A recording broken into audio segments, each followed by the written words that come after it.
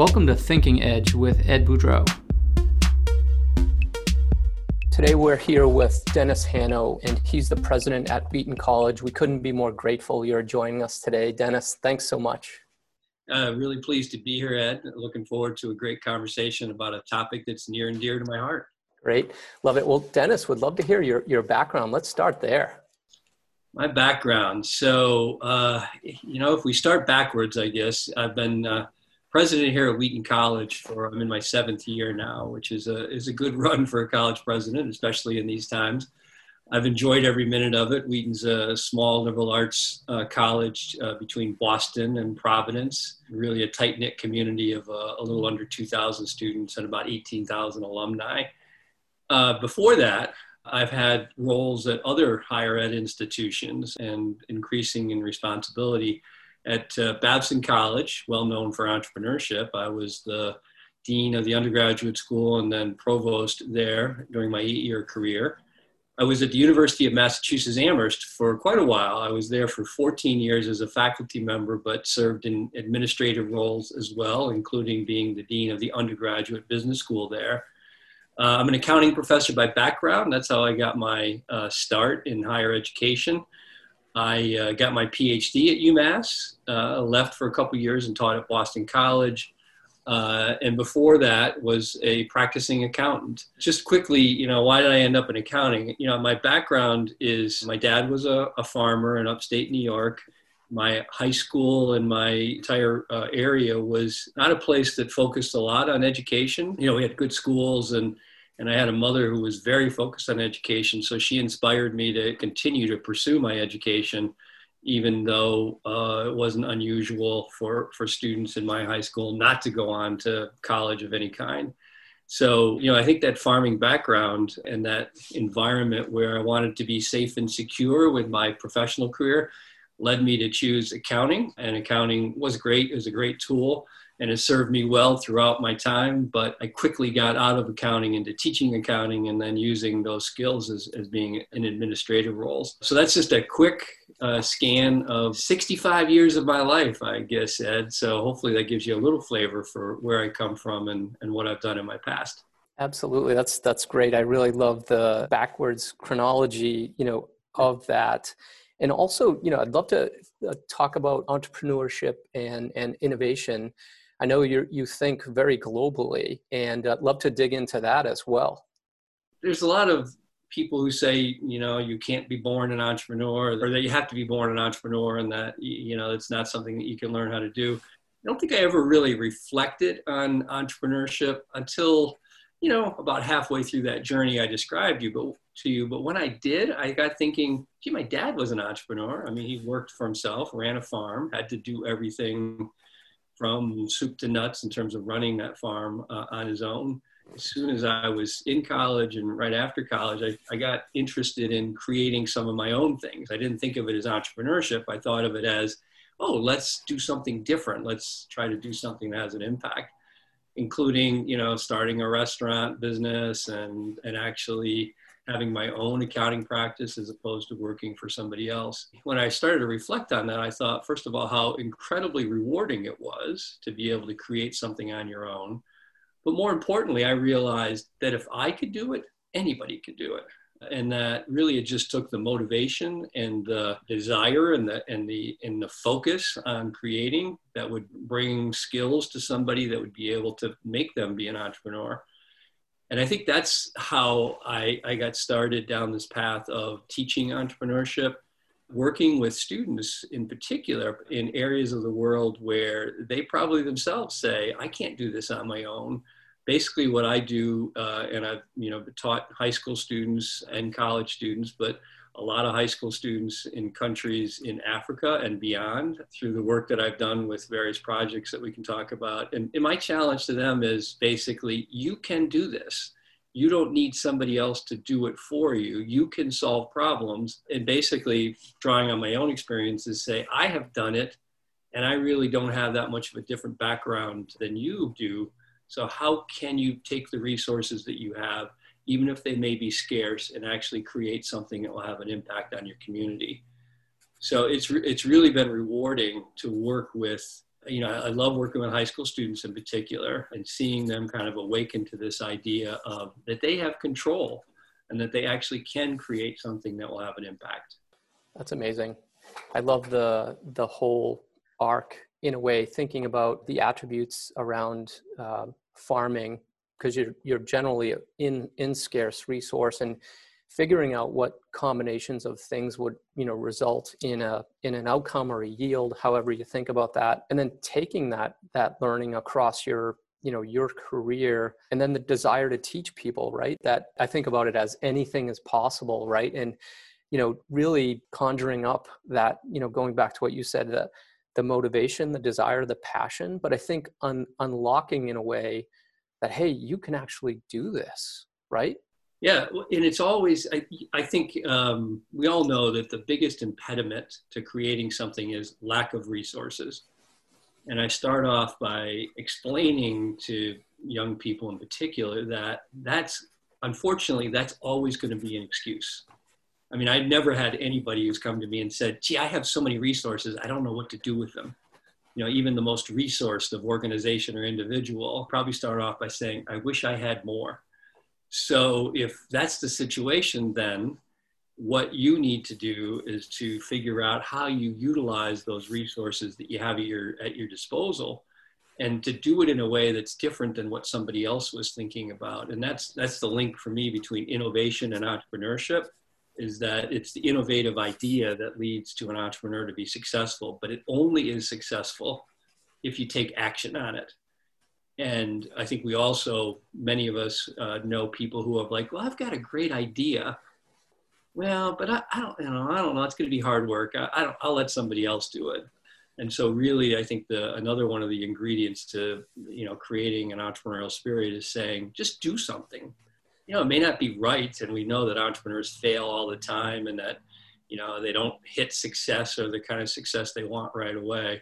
So I think what we really have to do is encourage particularly young people to take that step so that they are gaining the experience. And it may be something small in their community when they're 16, 18 years old, that then leads them to when they're 35 and they have more resources at their disposal to create something that changes an entire country, for example. Yeah, I love that. How do you think, because I love the idea around innovation is the idea, and the entrepreneur, and coupling that with the entrepreneur who's actually taking action around that, creating experience, evolving, changing. I'd like to bring in that concept of scarce resource too, and thinking almost like in a startup as well. You're generally fighting for everything. How do you think that scarcity of resource drives innovation? Where, to your point earlier, like if you had everything at your disposal, how do you think about that and contrast that? Well, one of the things in teaching young people in particular about those scarce resources, I start off by saying, just imagine if we all had all the resources we wanted, how many bad ideas would actually be put into play, because everybody would say, oh, what difference does it make? I've got all these resources. So that scarcity of resources is actually a positive in my mind, because it causes all of us to be more focused on, so what can I really do? And that important question of how and who will this have an impact on? And then I also preface all of this by saying resources will come to good ideas. And in fact, in the environments where I do a lot of work, my pledge is, since we're not talking about usually major projects here, is that I'll help you with the resources, but you've got to actually really, really convince me that this is going to have an impact. And I have a number of times. It's actually rewarding, challenging, but rewarding to see the number of outreaches I get from some of the students I've worked with. This morning, for example, I got a LinkedIn connection from a young woman in Rwanda who I recognized as somebody would have been in one of my seminars. She wrote me within about a minute of me accepting her LinkedIn connection and said that she was in the seminar I did in 2017.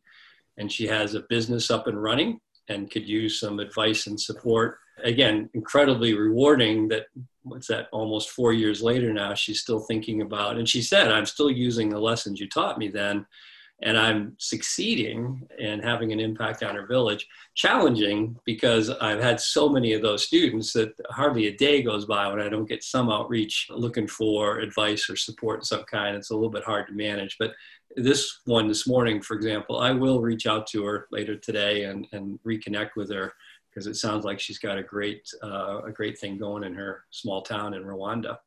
That's awesome. I often use the term phantom farming.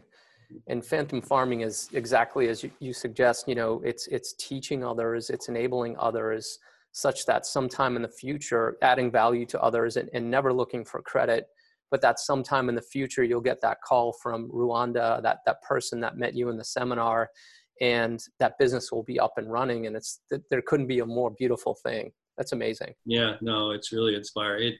It's actually, kind of the why, why do I keep doing this when on some days you kind of think, oh, I could use the time, I could devote my energy in other ways. Then you get something like that and say, oh, wow, this really makes a difference. Wow. I love that. You reminded me almost as a venture capitalist, convince me it will have an impact. I'd love you to dig in a little bit more there in terms of, because sometimes I think folks don't think about, potentially they think about the output, but not the outcome. How do you think about impact in the different dimensions of impact? So, when I think about the way I approach helping others become entrepreneurs, I really do focus in on a couple fundamental things that I think are too often overlooked, and I do think they relate to impact. One is to really know yourself, to understand who you are and what's important to you, so that you can then measure impact in the way you want to measure impact. If impact is, I often talk to young entrepreneurs and say, if your goal is to raise money, to make money, that's okay. But know that there's other things that are going to have to factor into making money. You may not be out to save your community or whatever, and that's okay. There's a lot of people that have had impact by making a lot of money and coming up with things that have affected all of our lives in positive ways. So know yourself, know what it is that's important to you, so that you can measure impact in the way you want to measure it.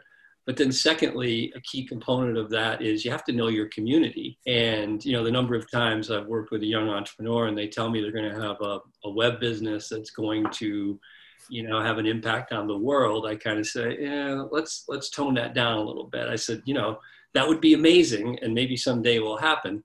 But when you want to start thinking about where you're going to have an impact, narrow in on a defined community where you can understand it really well and you can know what that community needs. That's how you can have the best impact. So the first two parts of kind of the rules that I share, or the guidelines, is to know yourself and to know that community, so you can judge impact, and you will know that the impact is going to really have an effect on those that you're targeting with whatever it is that you feel is important. So if your passion, for example, is around education, and everybody in your village is, a senior citizen, or everybody in your community, you're in the wrong place.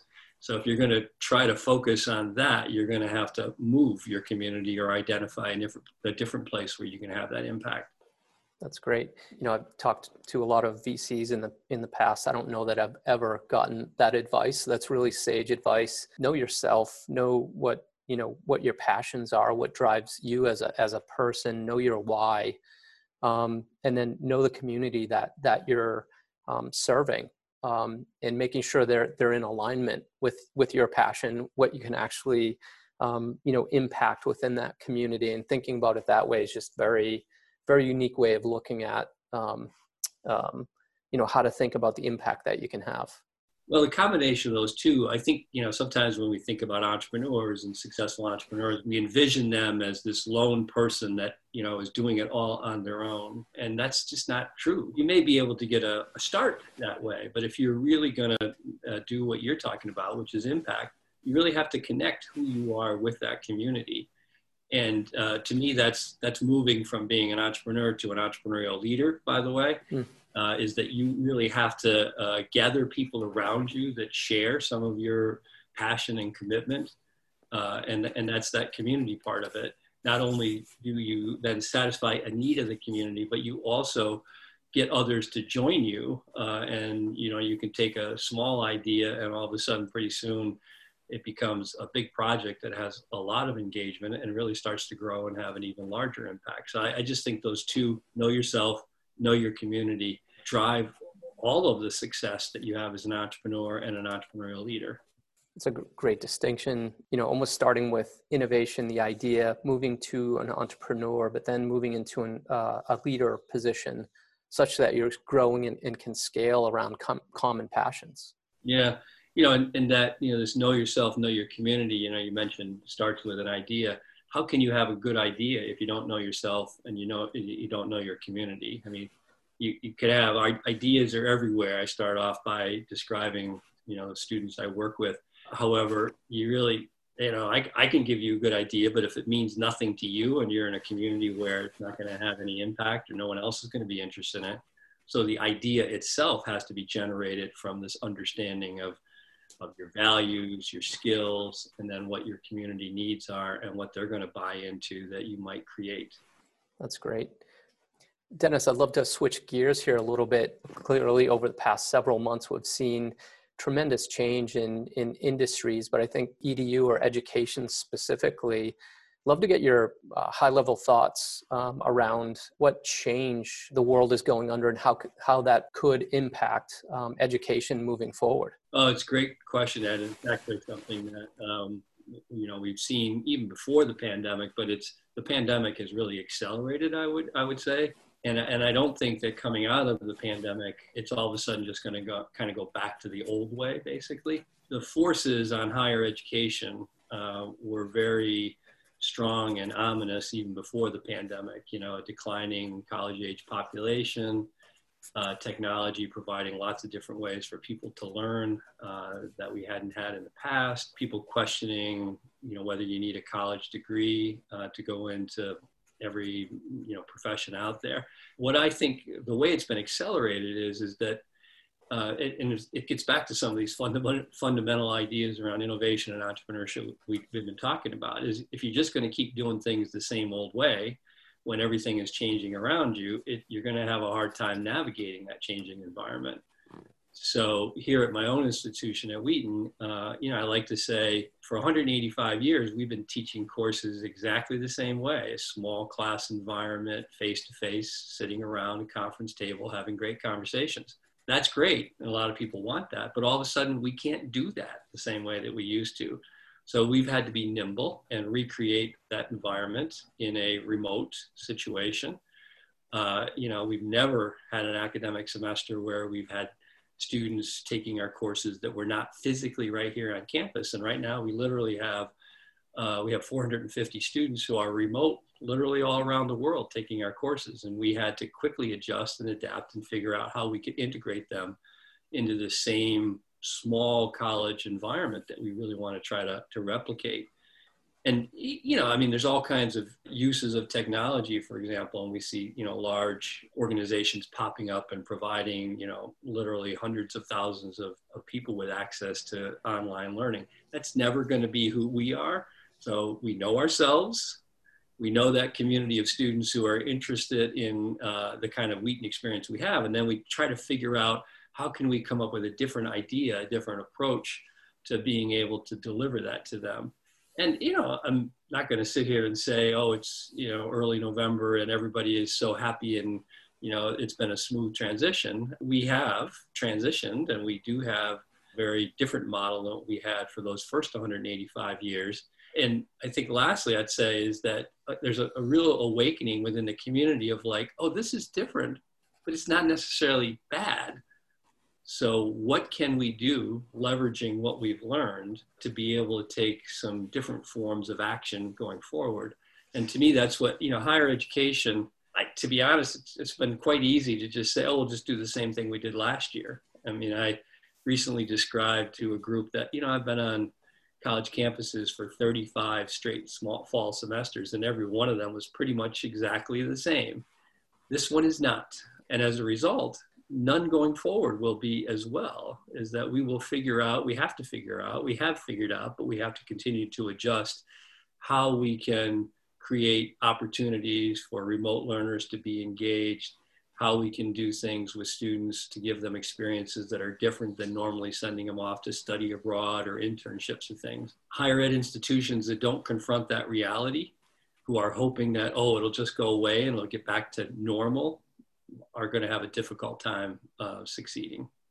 That's great. I think it's really, to your original thought around, this inspires change, and change inspires ideas that turn into innovation, that entrepreneurs or entrepreneurial leaders like yourself, you're in a great position to, for this change management that we have coming across, not only education, but all industries. Mm-hmm. Healthcare is seeing tremendous change. Every industry is seeing this change, and in how quickly can you adapt is probably the secret. It is. It absolutely is. And, and one of the things we talked about before, it always comes down to the resource question. Again, I get it all the time in my day to day. It's like, well, we don't have the resources to make those changes. And my response is, if we don't identify or earmark those resources, then we aren't going to be here for long. And the only people who can decide on how you use your resources are you. Yes, resources are always constrained, but we've got to figure out a way to dedicate some resources to development. And if we don't make that difficult choice of setting aside some resources for the long term, if you're mired in that, we'll just pay the bills and keep going day to day, you're not going to be around for very long, and especially in this environment. Oh, that's amazing. Well said. Dennis, I'd love to wrap and also ask you, what would the 3 pieces of advice that you'd give, aspiring entrepreneurs, entrepreneurial leaders? What are the 3 pieces of advice that you'd give them? Yeah. So, I early on, I sat down and I worked with a group of people to develop a real kind of a guidebook called From Ideas to Action. And this is a workbook that we distribute widely, freely, and it's available online. And from that, it really forced me to kind of sit and think about what those key pieces of advice are. There's a longer list, but I'll highlight, there's about 7 or 8 that at the end of the workbook, and that what we do when we have seminars around this, that we highlight.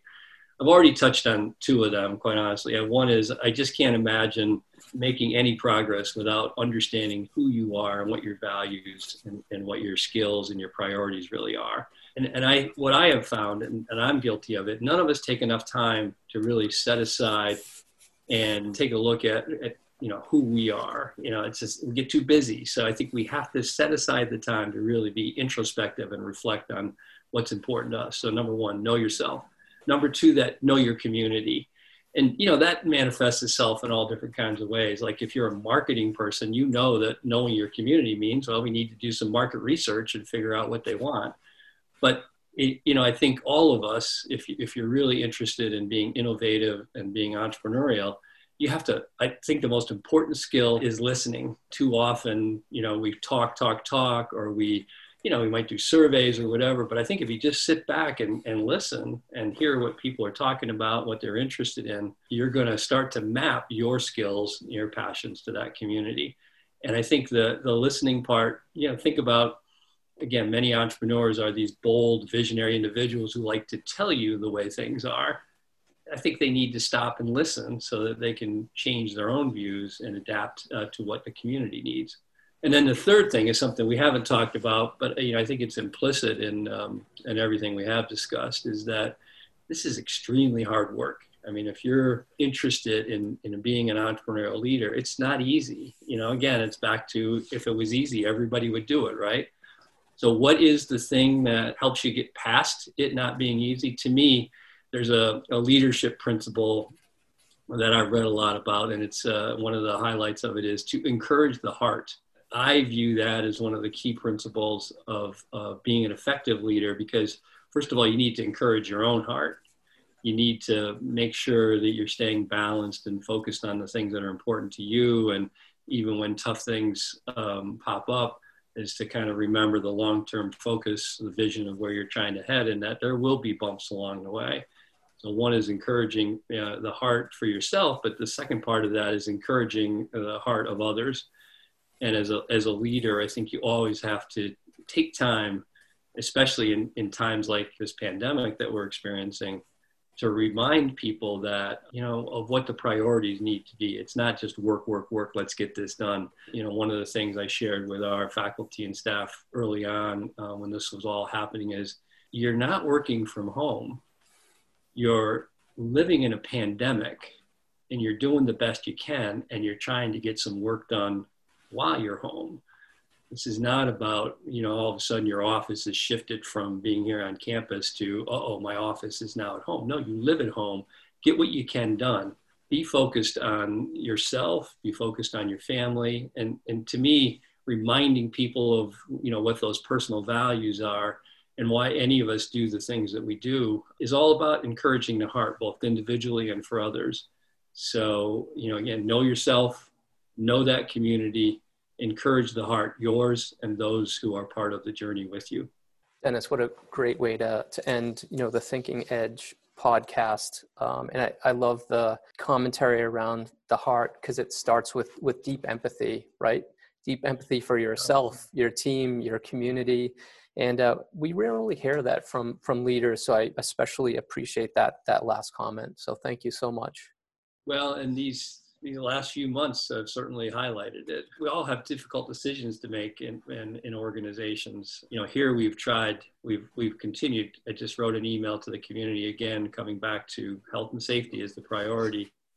And we've been fortunate not having to really lay anybody off at this point. And that hasn't come without sacrifice in other ways by everybody involved. But it's I think, just keeping that focus on the collective the collective well-being and supporting each other. Well said, Dennis. We appreciate you as a leader of Wheaton, but a leader in the world as well. And your sage advice and thoughts are going to go a long way. So thank you.